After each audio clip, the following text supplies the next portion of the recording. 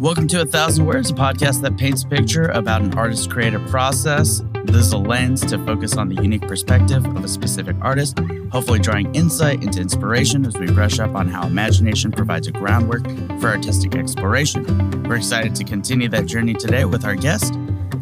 Mark Daniels grew up in Elida, Ohio, and developed a love of creative drawing and art making at a young age by observing the animals or digging in the dirt growing up. Mark was equally happy inside, busily creating his own fictitious characters, sketching portraits of people, and experimenting with different drawing mediums all through his formative years. It wasn't until he attended Goshen College as an art major that he received any sort of formal training. Mark pursued art making at home after college, completing commissions, getting gigs as a caricaturist, leading art workshops, and attempting to sell his artwork at small art fairs. As he developed his skill as a caricature artist, he still craved to paint on canvas. Mark's art career took a backseat for a time as he and his wife bought a house and started a family. Mark got a job teaching art at Bethany Christian Schools, where he learned that he was not cut out for classroom teaching. After 3 years of teaching, he made the decision to become a full-time artist. He completed a series of small mixed media flower paintings that he really enjoyed and was pleased when his unique way of depicting flowers gained approval from his growing fan base. After the sale of those watercolor paintings, subsequent greeting cards, and running more art workshops, Mark found he needed a space to do the messy work of creating. He found a fantastic studio space in the Irwin Art Center in Goshen, where he currently resides. He credits his wife as his inspiration to paint the birds and flowers that he does. As an interpretive naturalist, Krista teaches the public of the importance and uniqueness of native flora and fauna in the Midwest. It is important to her that people understand and care for the natural world around them. This passion has also influenced Mark to celebrate her work and the native, important, and beautiful creation around us through his artwork. Mark loves creating vibrant paintings using his skill as a caricature artist to distill an identifiable subject into exaggerated, angular color shapes and lines, leaving a recognizable but impressionistic depiction of said subject. Mark is passionate about sharing what he has learned about color theory, painting techniques, and his methods with others. Mark's paintings always have a striking sense of rhythm and fun, disarming compositional elements that make the painting seem to come alive. Mark has artworks in numerous private art collections throughout the U.S. and has won a number of awards in area art shows. So thanks so much, Mark Daniels, for being with us. Good job. Thank you. So why don't we just start off? Can you describe the piece that you brought in with us today? So I'm currently working on a pileated woodpecker. This is probably it's not the largest piece I've ever done, but I'm getting into bigger pieces. So it's a pileated woodpecker. It's dancing, its arms are up. It's a black and white and red bird, but I use purples for the blacks. And of course, he's got a red crown and he's dancing. He's got two trunk trees behind him. And I think the forest is helping him dance a little bit, adding that motion that I always enjoy adding to any kind of painting. And then when you talk about that vibrant red, how should a viewer's eyes move through this artwork? Well, the first thing you see is the red. And so you're immediately attracted to it. If you are walking in a room and you see this painting from across the room, you're going to see the red first, obviously, because the red does that. And then you'll recognize it as you get closer, maybe, or even if you're far away, that, oh, look, it's a bird, it's dancing, he looks happy. And then your eye kind of dances around the painting, just like everybody else's eyes do. You're trying to recognize things in the painting. So like, okay, the bird is dancing and there's trees and there's foliage. And then you'll start to, if you spend any time with it, there's layers involved. And so if somebody's really looking, they're going to be like, oh, and then they're done. And that's okay with me. I've always told people at art fairs, like if they're walking past and I see them walking past because they got places to be, people to see, and they stop, they look, they glance at one of my pieces and they stop and look. And then if a smile creeps on their face, I know I've got them. I've done my job. Like, I painted my painting, and now it's doing its job.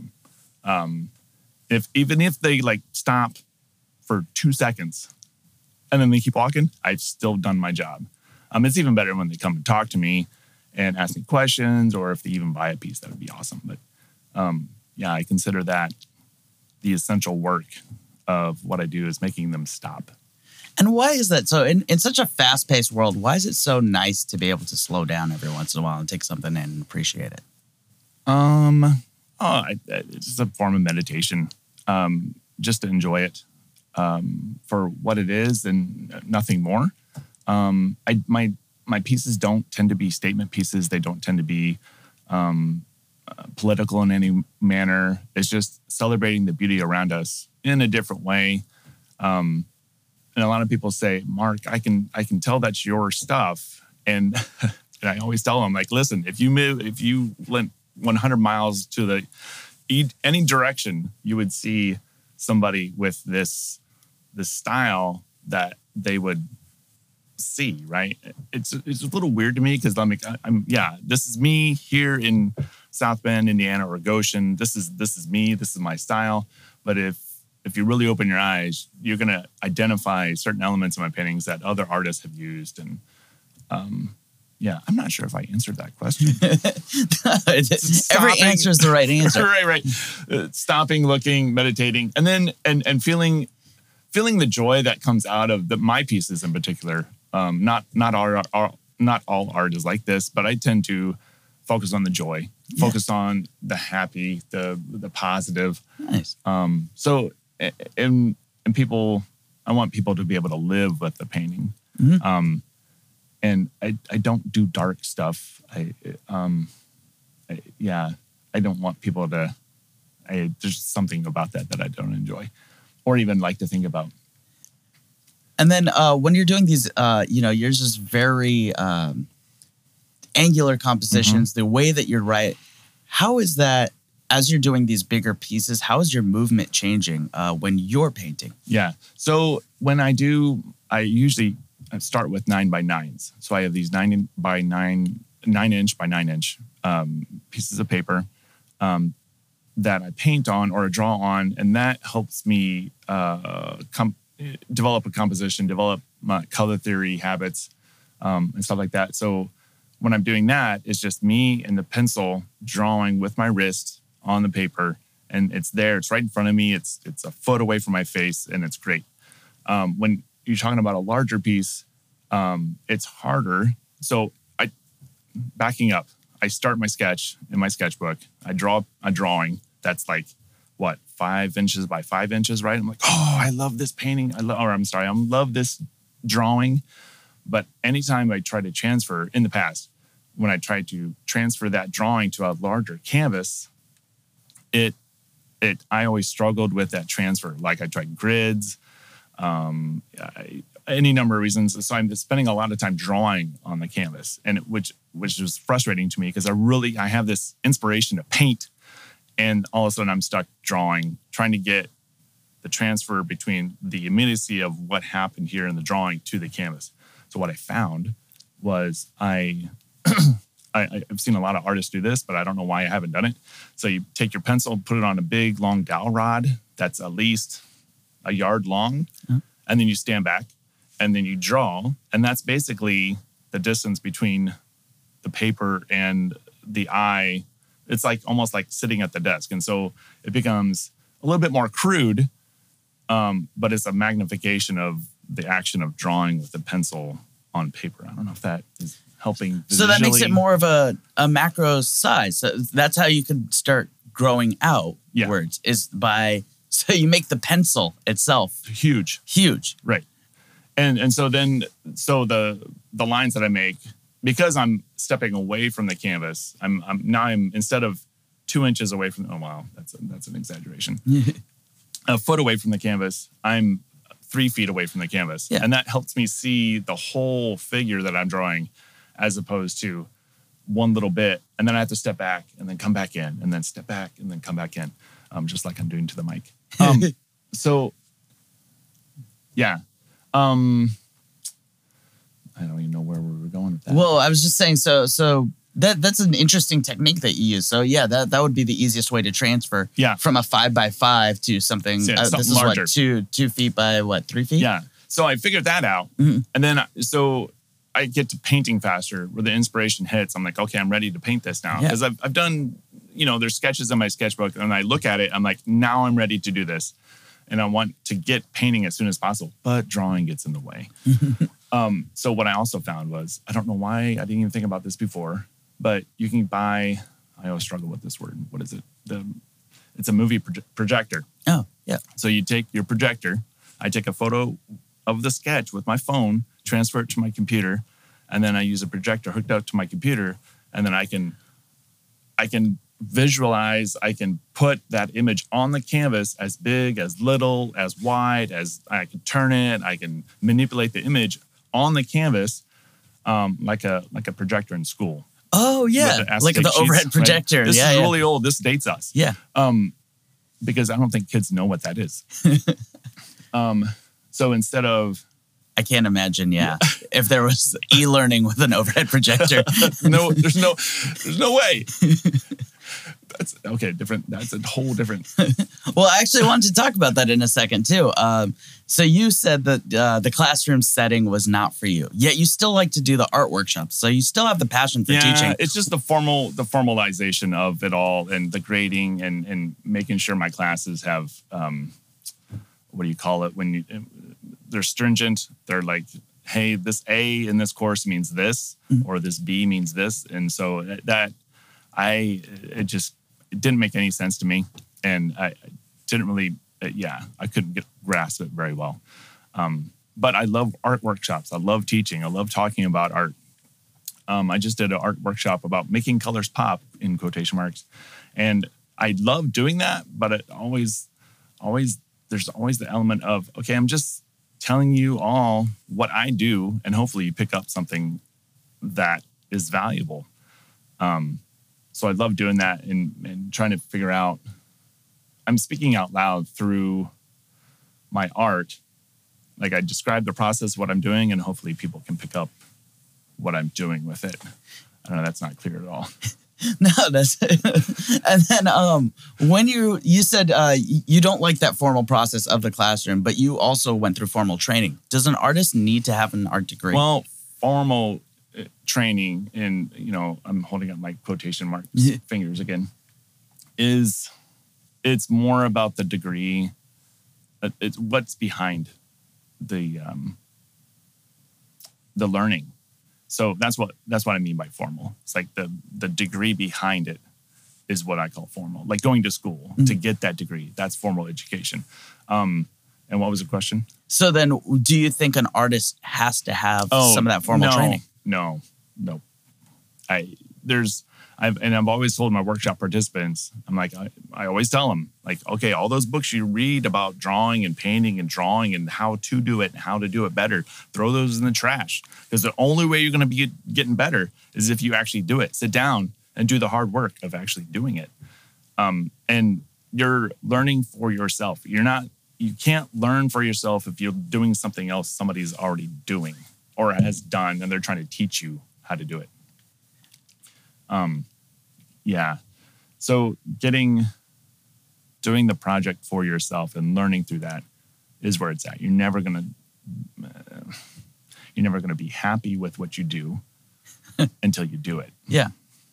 And then what trials have you gone through where you're like, well, let me try this way, and then you're like, oh, that's not my style, or that's not the way I want to see this, and you kind of go down a rabbit hole, and you're like, okay, that's not the right rabbit hole for me.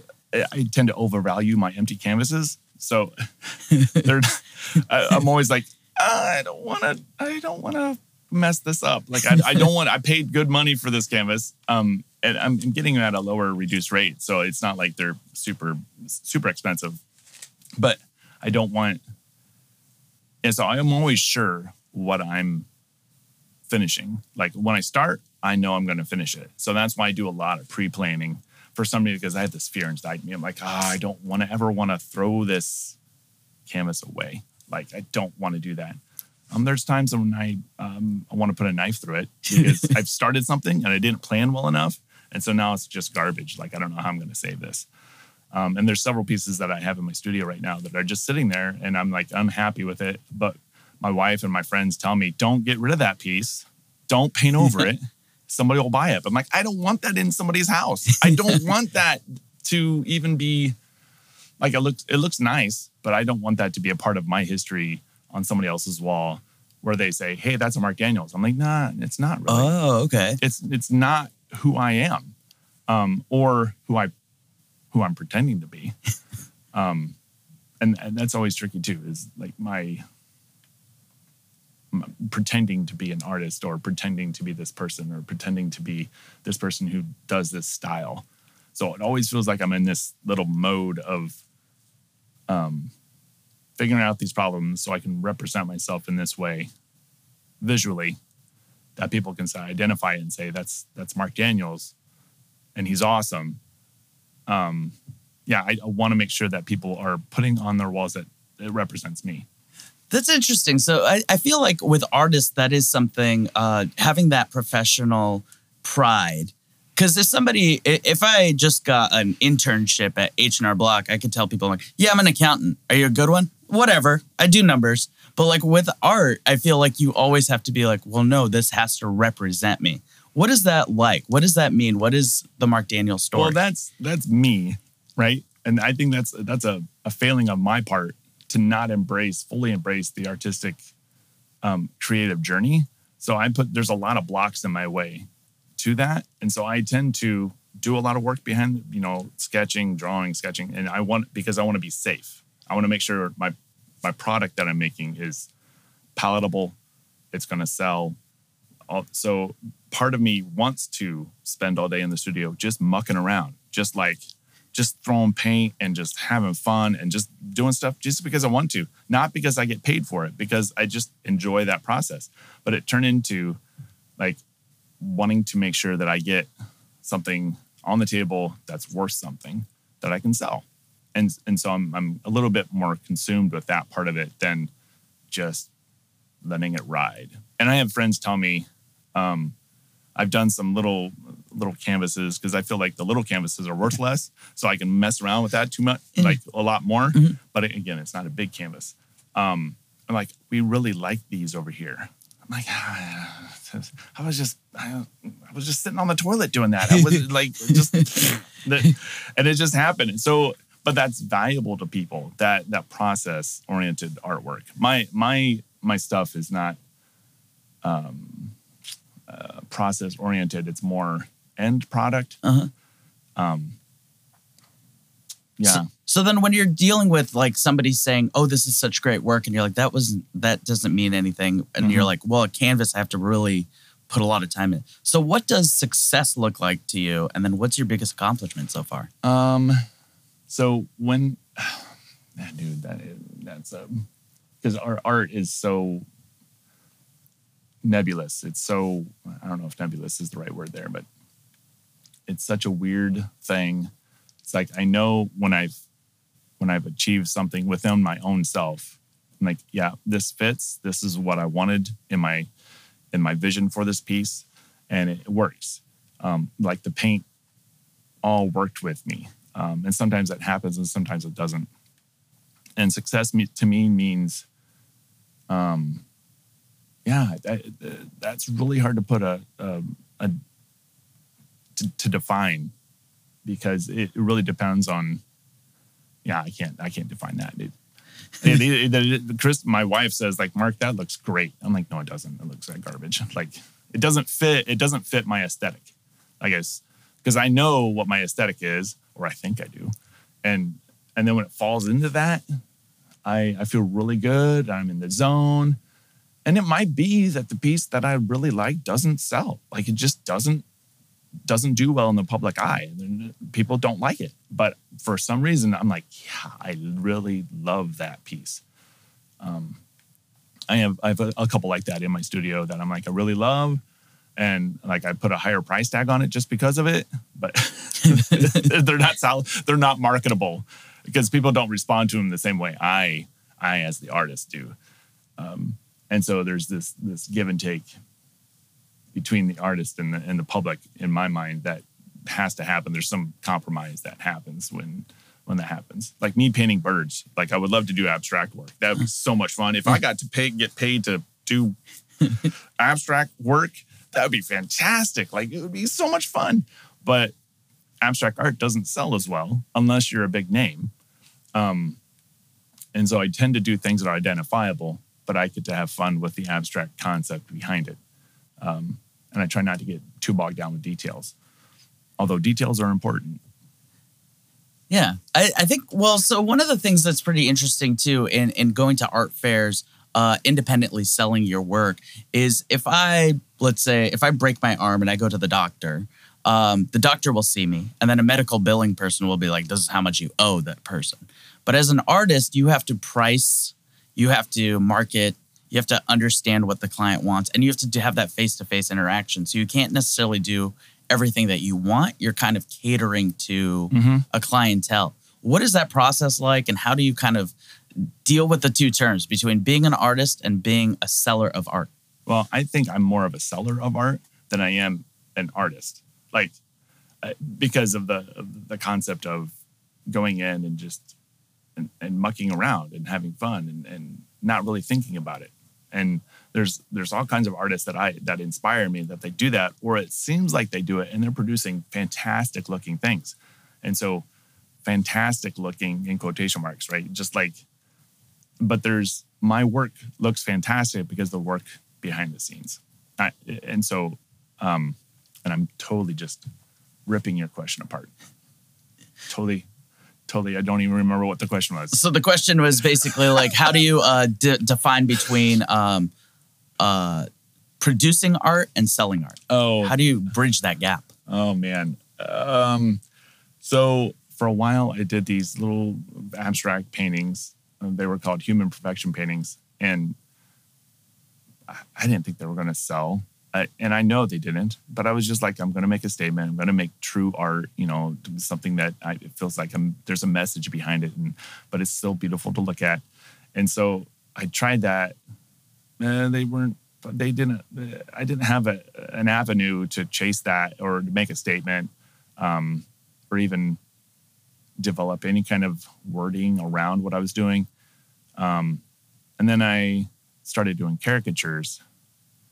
And that's where I found, I think, my true calling is doing caricatures. I got to deal with people face to face, draw their caricature, make them laugh at themselves, and with me laughing with them, not at them, and pleasing that person in real time as opposed to studio work was really, really key to me.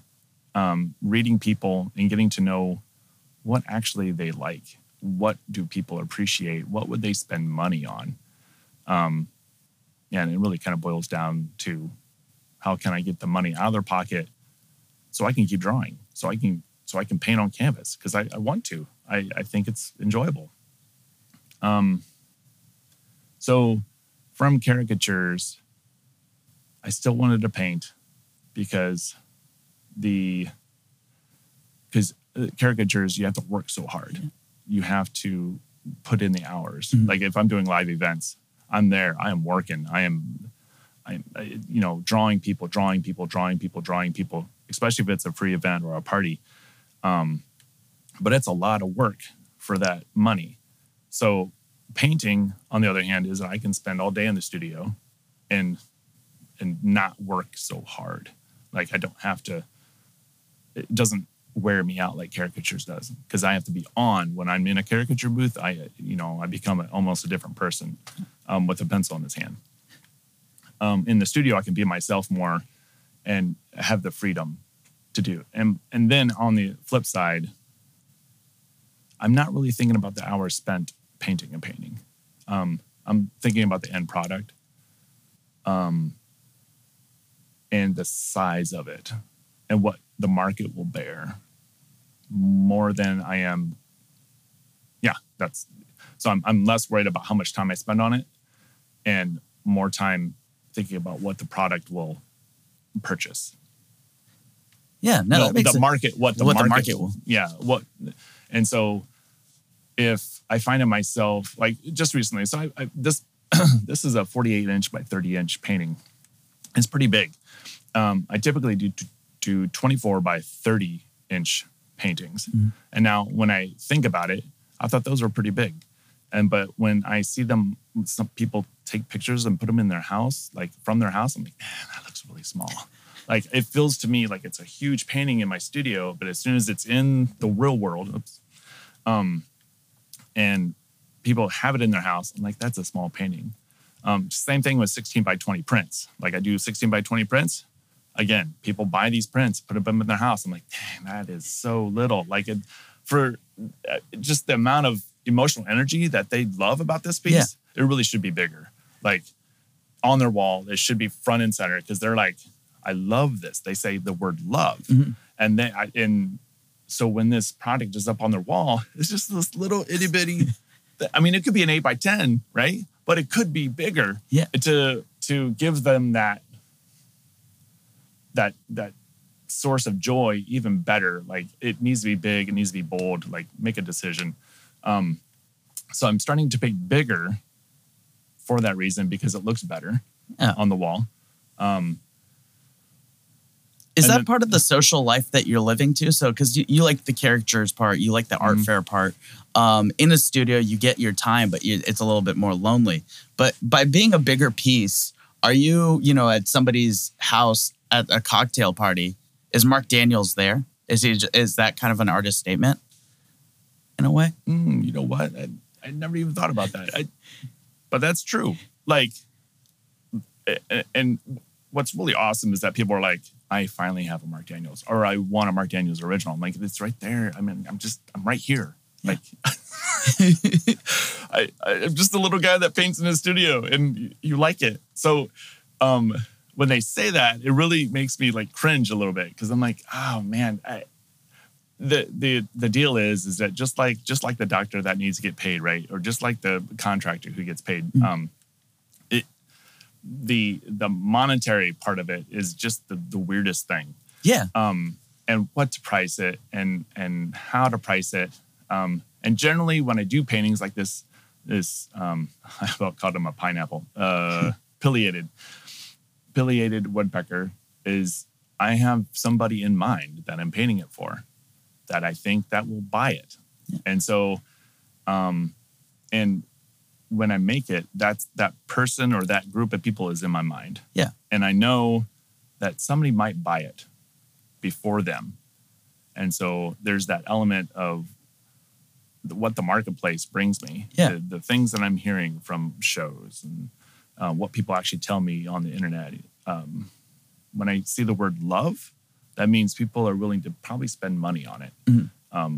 Just like the iPhone. Like people love their iPhone, so they're willing to spend. I don't have an iPhone, but they're willing to spend more money on something that they love than something that they don't really care for, or they don't really care what it is, right? Like your sandwich. So is that why you said representation of it matters so much? Because they're having it at their house. So it's the same as if you have the clientele in mind, you also have kind of this scenery in mind. So like for me, it would be like, oh, I'm going to so-and-so's house for a Halloween party. I'm going to dress like this. Oh, I'm going to so-and-so's house for a housewarming. I got to dress like this. So is your painting kind of you at their place? Yeah, I love that. I've never even thought about that before. You said it earlier, just like right before I started talking. And yeah, so I've never even thought about it. I'm going to use that next time I'm in my booth at the art fair. I'm like, listen, I'm in your house all the time now. and that's a part of it. And I think part of it too is they're bringing me inside their house. And that's true because they meet me. Yeah. And a part of meeting an artist is getting to know them as a person. And I've heard it time and time again. They're not really buying your art; they're buying you. They're buying a piece of you, right? They're taking this. I'm like, I want his energy on my wall. Yeah. If I look at that piece, I remember Mark, and what he's doing, and I hope he's doing well, And so that's another part. I almost get emotional just thinking about that aspect. Like my people buy my art, put them on the wall, and they're like, "Oh, I want him to do well because I really like this guy." And so that man, dude, that's deep. I didn't. And that's part of the transaction too. So when people buy my piece, it could be a card, it could be anything that they buy from me. There's an emotional connection right away, and I'm like, thank you. Yeah. Like, especially if it's a big painting, I'm like, thank you for loving me enough to do this for me, because I want to keep doing it. But I can't do it if I can't feed myself, if I can't pay for a roof over my head. And it feels like I'm pretty conservative with my money. I don't, all my cars are 12 years old. And I think that's normal. But I don't expect to get rich. I don't expect to live lavishly selling my art. It'd be nice to be able to maybe retire and maybe go on a vacation once in a while, because we've never left the United States, or have taken vacations, because each painting that I sell, that money is already gone. Like it's already taken, because I've learned how to budget. And then when you do these artistic pieces, and you are kind of building that idea or that, what do you do to keep yourself motivated, interested in your work? Well, there's a lot of birds in the world, right? So that's good enough motivation. And there's lots of flowers in the world too. So I have a list just yesterday I did it. I did a little list. I said, okay, pileated there. And then what is the next painting that I'm looking forward to do that falls in line with what I'm doing here, so I don't have to reinvent the wheel. But that's a whole nother subject. So I have a list of birds that I want to do. Mm-hmm. I have ideas for. Yeah. And then in that list, sometimes is a commission. And so that kind of flips my world around when somebody says, I really want you to do this. I'm like, okay. And then they pay me, and then I'm on my game at that point.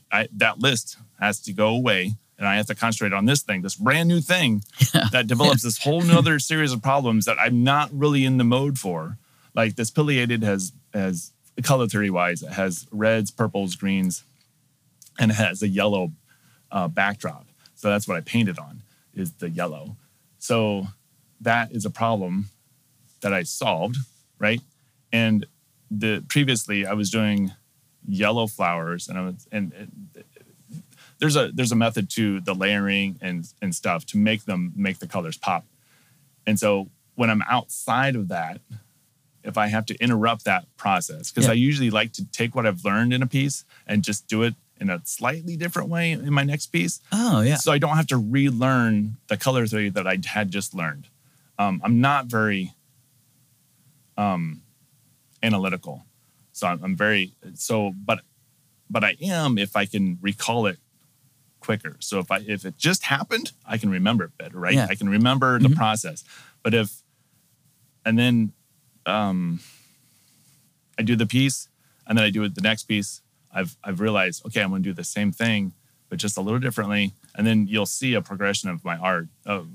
Maybe a year ago, you'll see that I've done similar kinds of color theory things, and then just something different changes. Commissions throw that all out of whack. Because then I have to relearn. I have to make everything up and problem solve. And it's usually the customer that wants a specific thing. And usually I try to steer away from those customers. Yeah. I charge them more for one. But that's because I have to work harder to produce that product that they want. And that's okay with me. And there's a give and take there too. So you've used pricing a lot of times to deter in art. So either if it's something you really like, you'll price it high. Well, it's not so much that I like. If I feel like that's going to be easy for me, then my price will come down. Especially if the customer is like, I like what you do this bird. And I'm like, okay, like, do you want it? And no, just paint me a bird, Mark. And how much do you want me to pay you? Yeah. And I do it. And they're like, and then the on the back end, they're like paying me. And they're like, oh, I love it. This is so great. As opposed to a customer says, hey, I want you to do a turkey and this and make sure that these flowers are in it and make sure that it looks like it's sand dunes, or make sure it has the blues that you like, and they're telling me in their mind's eye what they want on the canvas. Yeah. Like they're using me to draw what's in their head because they can't. That's when my price gets high. Because I'm like, you're not using my gifts, or you're not letting me create the thing. It's a dance too. That whole, I can't really explain it. They're asking me to do something outside my comfort level, and they're expecting a result. Yeah. In their mind's eye, they're expecting, I can read it in their, whatever they say to me. I'm like, they have this expectation. Everybody does. Yes. Yeah. It doesn't matter who you are. What the expectation is. And if I feel like it's going to be really hard to meet their expectations, I dissuade them. Like, maybe you should paint it yourself. Yeah. Absolutely. Or find somebody else, because I don't want to do that. I don't. I was this close to getting commission from a guy who saw my bald eagle painting. So the bald eagle is coming in, and he's looks like he's going to grab a fish out of midair, right? And so that painting was a commission to begin with. I want a bald eagle. Okay, so bald eagle, they're not really hunters. They're more scavengers, right? Yeah. So they're kind of a dirty bird. They're more like seagulls, super aggressive seagulls. And so I did that painting, and somebody else saw it and said, "Oh, I love that. I love the hunter vibe it gives off." I'm like, that's not my aesthetic. Like, my aesthetic is... You said you stay away from dark. Dark, and that was like dipping into dark. But the bald eagle hunting, and it's reality. Yeah. I mean, they got to eat. So that's reality, what they do. It's a raptor bird. So they're gonna kill stuff, right? Woodpeckers and little nuthatches and stuff, they maybe kill insects, which we enjoy, right? They got to eat. Yeah. But he loved the hunter vibe it gave off, and he loved my style, like the way I did it. And he's like, I love it. Can you do Moby Dick? Can you do a giant whale and I'm like, okay, yeah, I can do a whale. Great. And he's like, but with a hunter, like with is it Ahab? Yeah. Like, can you, and I'm like, oh. You want Captain Ahab hunting? Right. It's like, he's like, I love that idea. I'm like, and that conversation went away. Yeah. Because I didn't really want that I didn't want that painting to be in my portfolio. Yeah, absolutely. Yeah. And because I'm like, in this piece, this Moby Dick piece, why'd you do that? Because somebody told me to. Mm-hmm. Like, I'm an art whore. That's basically what it would say. Oh, yeah. Okay. Like, I'll just do whatever people want me to do. And typically that's what happens, especially with caricatures. People ask me to draw stuff, so I do it. So, but, yeah, I'm lucky enough that I get to try to dissuade people from hiring me, as opposed to saying, no, I'm not going to do that. Because that feels presumptuous. That doesn't feel good to me to say, no, I'm not going to do it because I'm too good for that. Like, I will try, and I'm going to sneak a little bit of me in there. Yeah. And you have to understand that me's going to sneak out anyway. Mm-hmm. And if you don't like that, then we can't have this conversation. Because if you're not allowing me to be a part of that conversation, there's no way I'm going to be able to complete this piece to satisfy your eye. Yeah. And you don't want art created at gunpoint where somebody's commissioning you for something that you don't like, right, or anything like that. Well, at some point you have to. Yeah. When you're growing as an artist, I think you have to definitely do those things. Mm-hmm. I mean, it's never a gunpoint. You never do anything like that. But it feels like you're finding yourself, you're finding your voice, you're finding the way you do things, how you function. And when I got rid of all my brushes except my flat brushes, that's where the key was for me. Like, I just used flat brushes for my paintings. That was a key to me, and that's what developed my style. So now that's all I use. And so I know where my limit is in terms of what people want from me. And when they start the conversation with, I don't have a really good example, but when they start the conversation with, do you know Picasso? I don't know. I'm just throwing him under the bus here a little bit. Like, do you know Picasso? Yeah. Like, can you do a painting of that pileated bird, but like Picasso? And I'm like, no. Like, but I'll give you $3,000 to do it. I'm like, no. Yeah. Because it would be so much work for me to stop what I'm doing and develop this whole other thing, problem solve this using elements of composition and colors and everything else just to be like Picasso. And I'm like, I'd rather just be like me. And that really brings up something about what happened when I was painting rain barrels, when I first started painting rain barrels for an auction. So I was doing these abstract things. And then when I was painting rain barrels, I was getting to the deadline of painting this rain barrel. And I was like, okay, man, I don't know what I'm doing. I'm struggling. This is not really appealing to me. This composition that I have on this barrel, I'm like, it's not working. I do not like it. I was like full attention. I'm like, right now I'm just using my hands and I'm like getting nervous. Yeah. Like, I can't do this. Yeah. And so I'm like, okay, it's got to be done tomorrow. I've got to get it done, right? Yeah. So I'm like, okay, just make the marks that you want to make.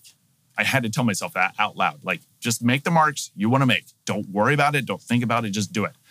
And that rain barrel got a bigger response. Oh, wow. From the public. Like, these little things that people say that you don't realize mean so much. Like, I really like that. That is neat. Or they're saying different words that I didn't really hear before with my other more tight, refined, like, oh, I did a really beautiful watercolor painting of this flower that looked just like the flower. It's really beautiful. It's really nice. But they're like, oh, that's nice. But there was another element. There was like an X factor to this flower painting barrel that I did, that when I was just like doing things that I wanted to do, people responded to that in a completely different way. And I was in a space to do that. I was in the market, the art market that surrounded me, or the people that who supported me, or I hate the word fans. The people who pay attention to me. Yeah, your community. My community. Well, it's not even the community, just that the people who pay attention to me. Okay. Yeah. Or keep an eye on me. I don't like the word fans. It feels wrong. It just doesn't feel good. They responded to that piece in a way different way when I was just attacking the canvas, making my own decisions. Sometimes it happens when I'm working on a piece. I just step back and say, just make a decision and just do it, because you know what you're doing. I have to tell myself that. It's just me in my studio, and I'm like, just do the thing. Just quit worrying about it and just do it. So this piece, the pileated woodpecker, so his breast is very washed out. It's very gradual. So most of all the other, if you look at the rest of the painting, it's very contrasty. Like you can see strokes, you can see, differences, different shapes, triangles, squares, and the breast there of the pileated is more gradual. Yeah. Right? It's more of a wash. And so that part bugs me. But at the same time, my inner voice is saying, it's okay. It's fine. And then at some point, I'm like, okay, what do I need to do? I'm like, add yellow. The back of my head is like, add yellow. So I'm like, okay, I'm guessing I'm adding yellow. And then I start doing it. So I have to make sure that I'm listening to that voice.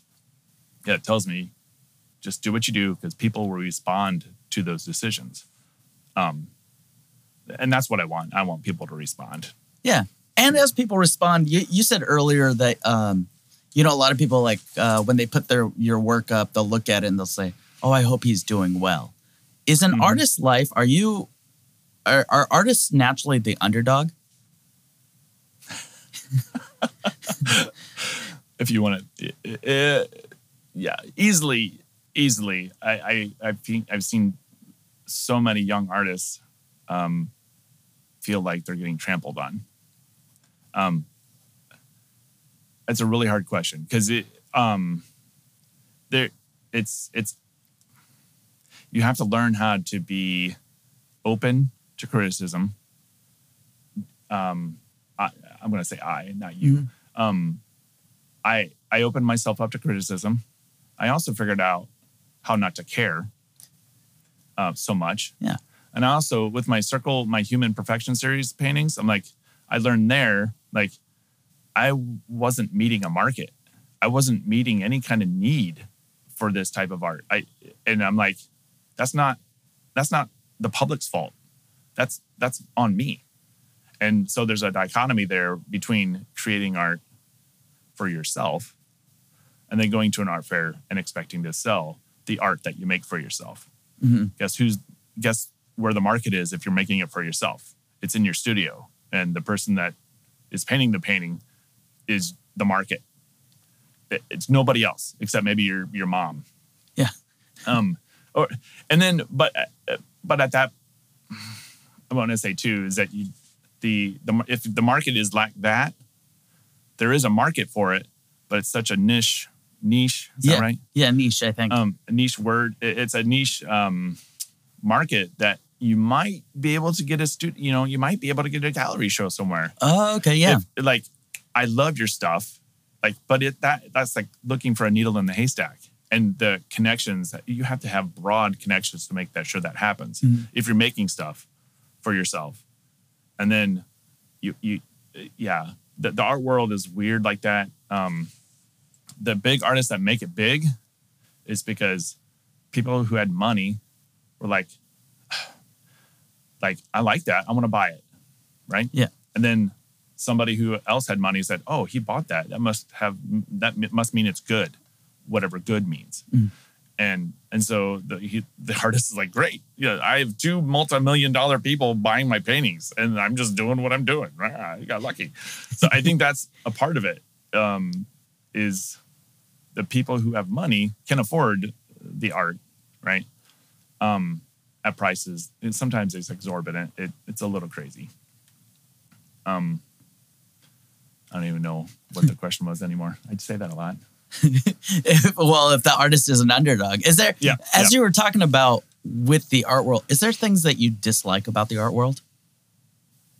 No, I think it's fun. Just because I've figured out how not to care so much. Because I've met the market where it's at.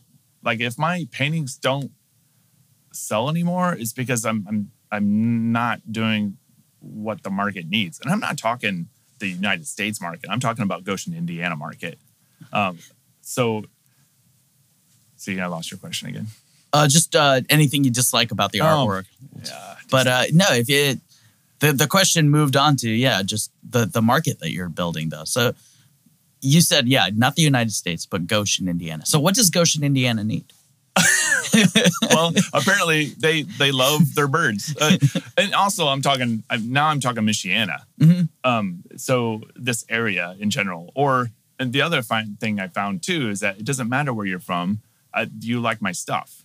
That's the other key, is that people are responding. It doesn't matter where you're from. Like if you like my things, okay, my market just got bigger.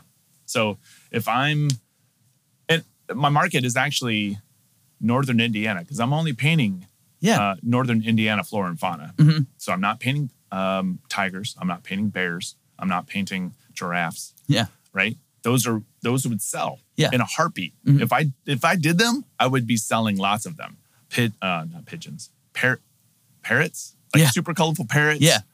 Macaws, toucans, and with bright colors and poisonous frogs, and so that's a part of my problem. That's a part of my aesthetic, is I'm focusing on the here and now, celebrating what's here in this area, as opposed to just painting things to sell them, right? So I'm celebrating what's here, and so that's a part of my market.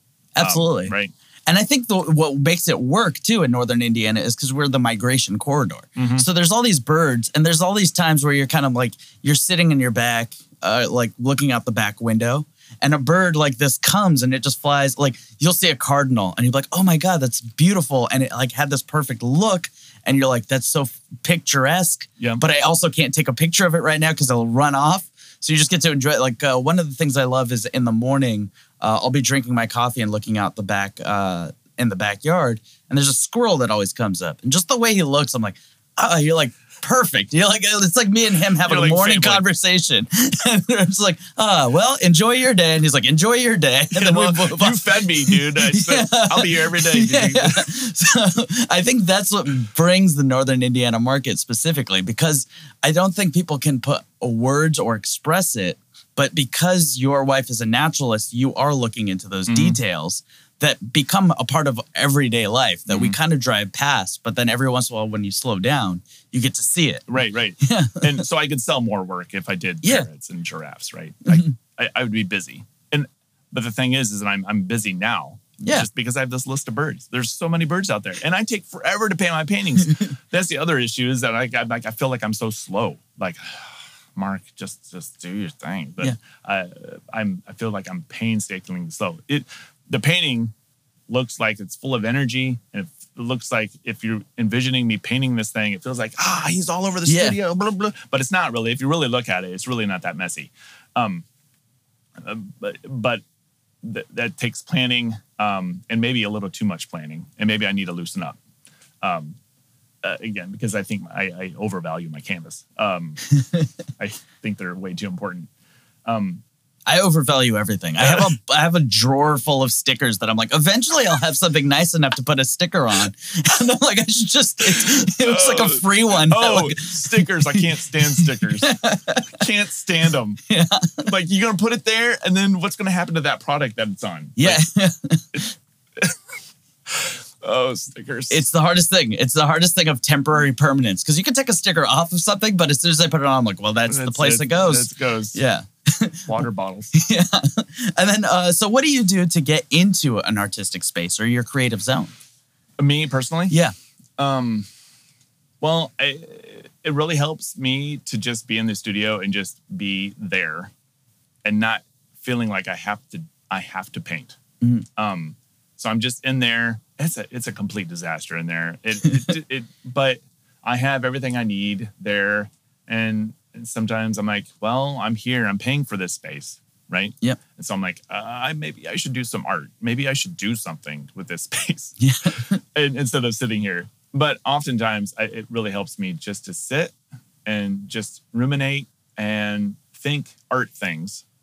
I'm not thinking about taxes. I'm not thinking about laundry. I'm not thinking about what board game I want to play next or what my plans are for this evening.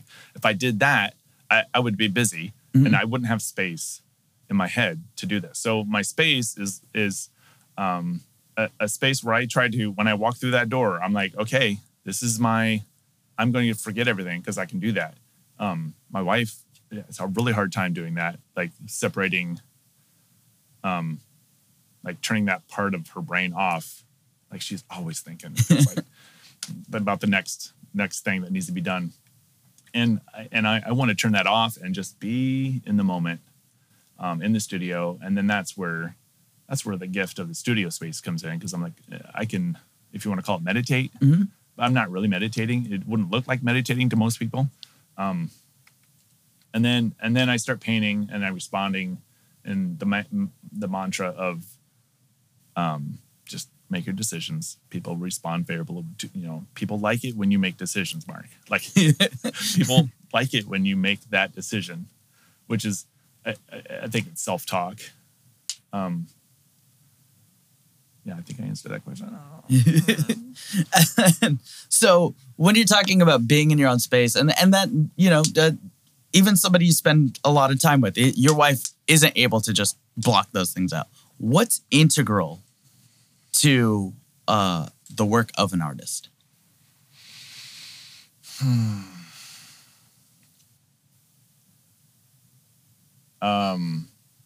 Well, an artist, to me, and for me at least, when I draw things, I'm making artifacts of the fact that I drew something. So if you eat dinner, you're eating food, right? What's left on the plate is an artifact of what you just enjoyed. So that if you look at your plate as a piece of art, that's what art is to me. It's like this thing that is left over from the activity of what just took place. So I have lots of artifacts in my studio of things that I've done. And sometimes it feels like they're failures, and they often are, because they don't meet my aesthetic, for one. And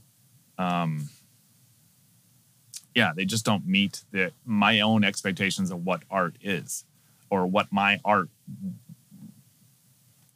needs to be for me. Man, I don't know. That's a really good question. Say it again. What's integral to the work of an artist? Space to do it. The time and space to be able to just enjoy the process. Again, not having to have responsibilities. Integral. Space to do it, time to do it, the ability to make a mess without any need for cleanup or concern about that. Like, that's super important. Really, explain that. If you're careful, and if you get out your paint supplies for your kids and you say stop doing that, or make sure you don't get any on here, don't get that over there, don't get this, you're stopping everything. You're putting so many limits on what can actually happen. That creative process is, you have to make the mess. And that's what makes it fun. That's what makes it enjoyable, is the fact that you're not really worried about anything else except that process. Now given. And so I have a space where I can do that, and I should abuse it a little bit more than I do. But I don't own it, so I'm a little bit more careful, right? I don't own the walls. So I'm renting the space. So there's a little bit of that within me, and like, maybe I should just buy the building. I was gonna, yes. Because then I can do anything I wanted. Yeah. And that would just totally free up everything within me, because I'm like, I own this. I can do whatever I want. That's super important. Is the no rules kind of thing. But it's also important to have a goal. Mm-hmm. When you start painting, and often I do this in the studio too. Before I start painting, I doodle and I sketch, and I just draw things just to get my brain out of the world and into this realm of visual painting and drawing.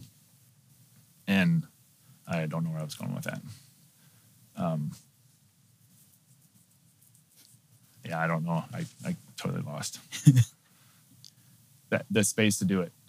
Space to do it. Yeah. And time. And then when you're talking about that space to do it, is it kind of limiting then in that factor if you, like you said, you're renting that space versus owning that space? Is there a piece in your head where you're like, well, I gotta... Yeah. I have to take care of it in a way that, it would be great if I could own the building, right? Mm-hmm. Or just make a space for myself to go crazy in. Because I'm not responsible. I am responsible for the building, and I could just burn it down if I wanted to, right? That not afraid to be messy is key to me. Going back to what's essential as an artist, for an artist, for creative spaces, or to make art. To the work of an artist. Yeah. The other thing is, I want to say comfort, but that's not right. Stability, like making sure that when I'm done here, I can go have a sandwich. Like making sure the bills are paid. Yeah. That's really valuable to a creative, to say, my needs are being met. I don't have to go over here. I don't have to do X, Y, and Z to make sure that I can paint, or draw, or make music. So making sure that I get to be comfortable when I'm done. When I'm done creating, I'm like, I get to have a sandwich, and I can sit and relax and not have to worry about that second piece of life, which means income. So When I'm doing really well and I sell a piece, I relax a little bit inside because I'm like, okay, I'm good. And the thing with being a mature adult, I don't think I am, but budgeting your money is super important. Like, make sure you have 5 months rent put away. Like, save that money. Put 5 months rent away. Don't spend that money at all until, well, don't. Just don't. Just go hungry if you have to. Yeah. But make sure you have that space available. Like, don't squander your money. And then, so that's where the real value comes. You realize as an artist, if you're selling your money for profit, selling your art, selling your art for profit, you want to make sure that your expenses are paid for. And really what you're doing is you're making sure that your customers are paying for your expenses, basically, right? So, and then some, so you can have a sandwich. So budgeting is really important. Making sure that your rent is paid. Save your money. All right. Perfect insight. I think a great place to end. Great. We're talking about art. We're talking about money. I think they have a big convergence. And then, for people who are listening to this, they'll have time to go grab a sandwich now that they've been inspired. So thank you for listening to 1,000 Words. I'd like to thank our amazing guest, Mark Daniels, for your time, effort, and insight. This episode was recorded at Wolf Den Studios in South Bend. Our audio engineer is Dustin Taberski. We hope you enjoyed this journey of inspiration, imagination, and exploration. I'm Rodney Das, reminding you to have fun, be creative, and enjoy a wonderful day.